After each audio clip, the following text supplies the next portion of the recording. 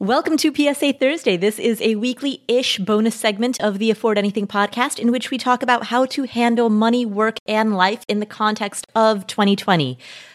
If you are a new listener, here's what you can expect. These PSA Thursday episodes are nothing like our normal episodes.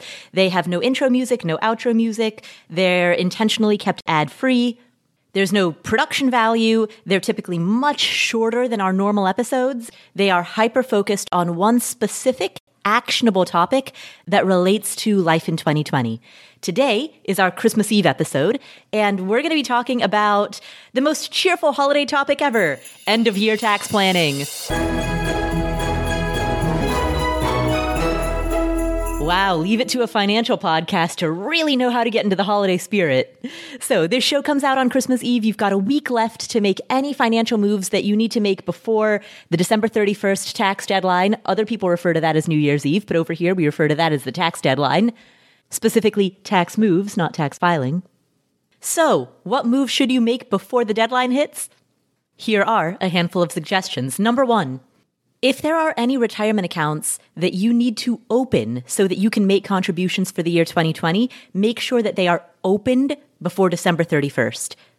For example, if you want to open a trad IRA or a Roth IRA, you can still make contributions in 2021 up until the tax filing deadline of 2021. You can still make contributions prior to the tax filing deadline in 2021 that can be retroactively applied to your contribution limits to calendar year 2020, but the account must be open before December 31st. So in 2021, like in January or February, you can't open an account and then make retroactive contributions for 2020.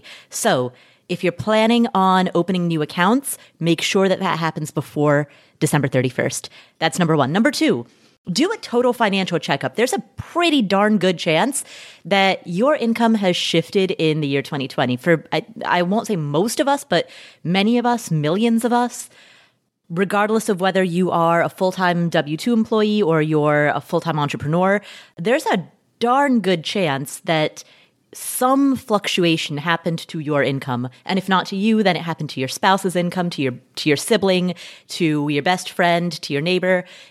Given those income fluctuations, you may want to adjust your tax withholdings so that you don't end up either paying a giant bill or getting a way too big of a refund in 2021.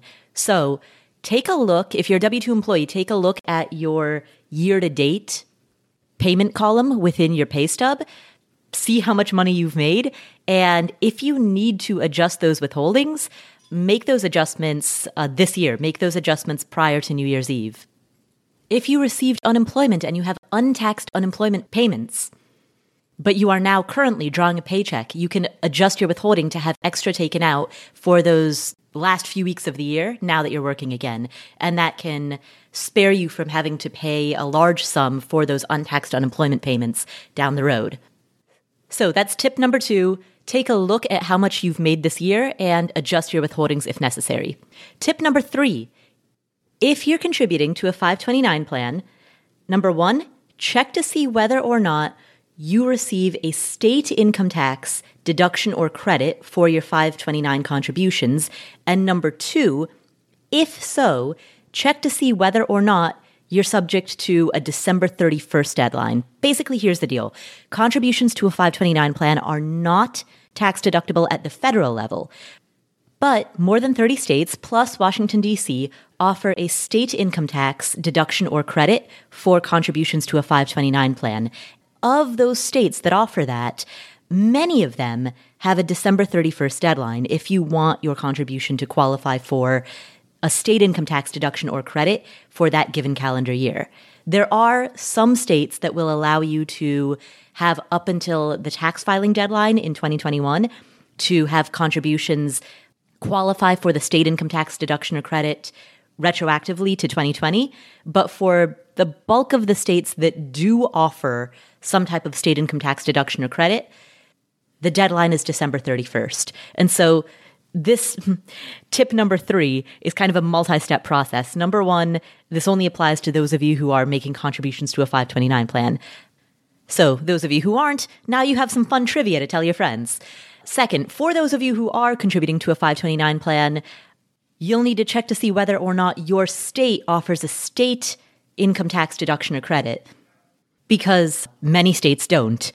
Step 3 is that if they do, you need to check the deadline. And then if that deadline ends up being December 31st, step 4 is to shovel money into the 529 plan as much as your state guidance would give you a deduction or credit for prior to December 31st. So it's a multi-step.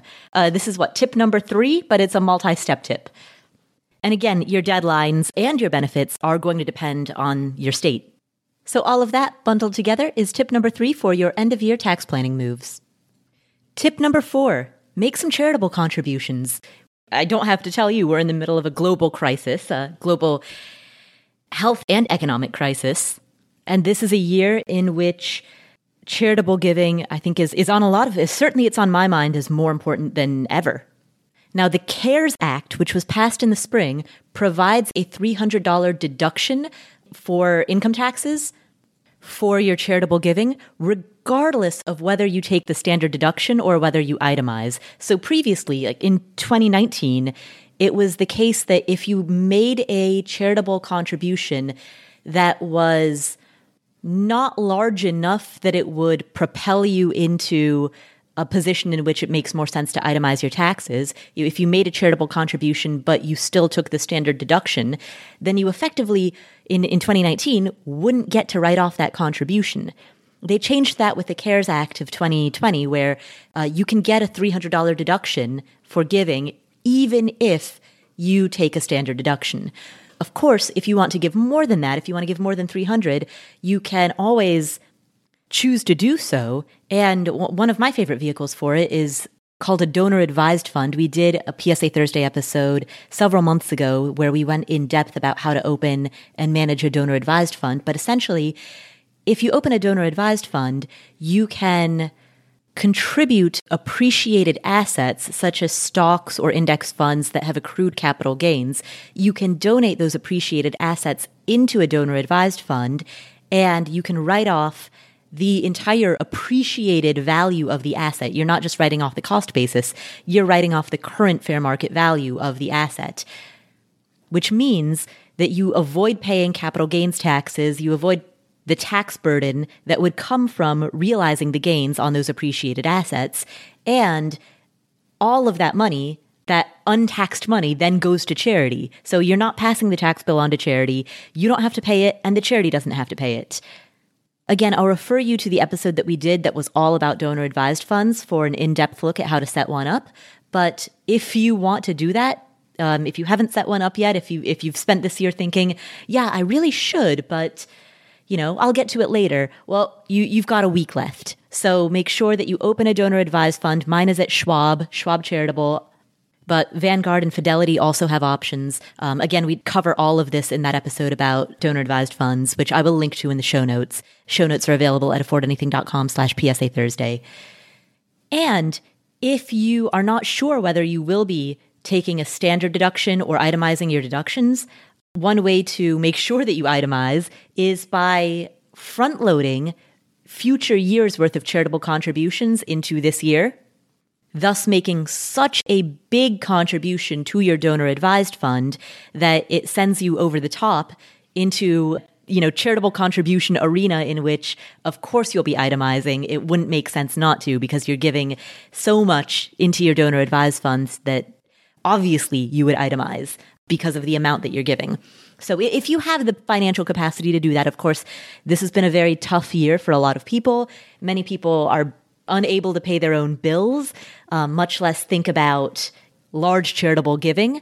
But if you are in a position in which you can give a large sum of money, it doesn't even have to be huge, but if you're in a position in which you can give an amount of money, one of the most tax-efficient ways to do so is by setting up a donor advised fund, by front-loading several years' worth of contributions of charitable giving into that fund if you have the financial capacity to do so at this time. And if all of that seems a little bit too far out of reach, then remember, you can at a minimum give $300 and you'll be able to write that $300 off regardless of whether you itemize or whether you take the standard deduction.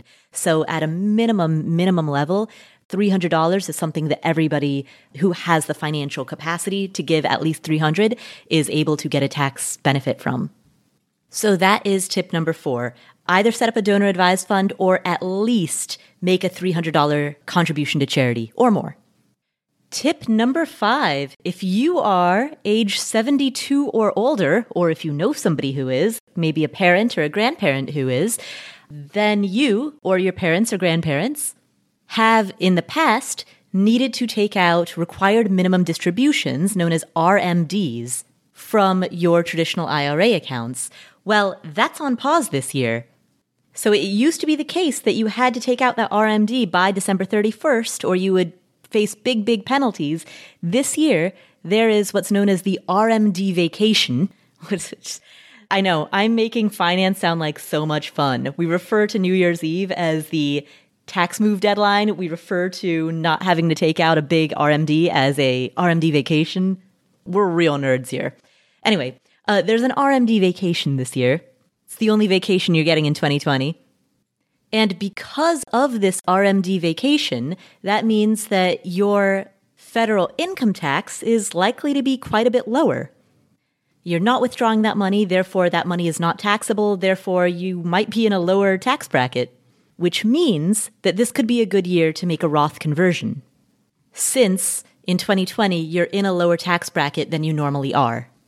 So if you're over the age of 72, or if you know someone who is, talk to your CPA or talk to your financial planner and find out 2 things. Number 1, find out what the RMD pause, the RMD vacation, means for your expected taxes in the year 2020. And number 2, if those taxes are lower, if you're in a lower tax bracket this year, which likely you might be, then see if making a Roth conversion is the most appropriate next step.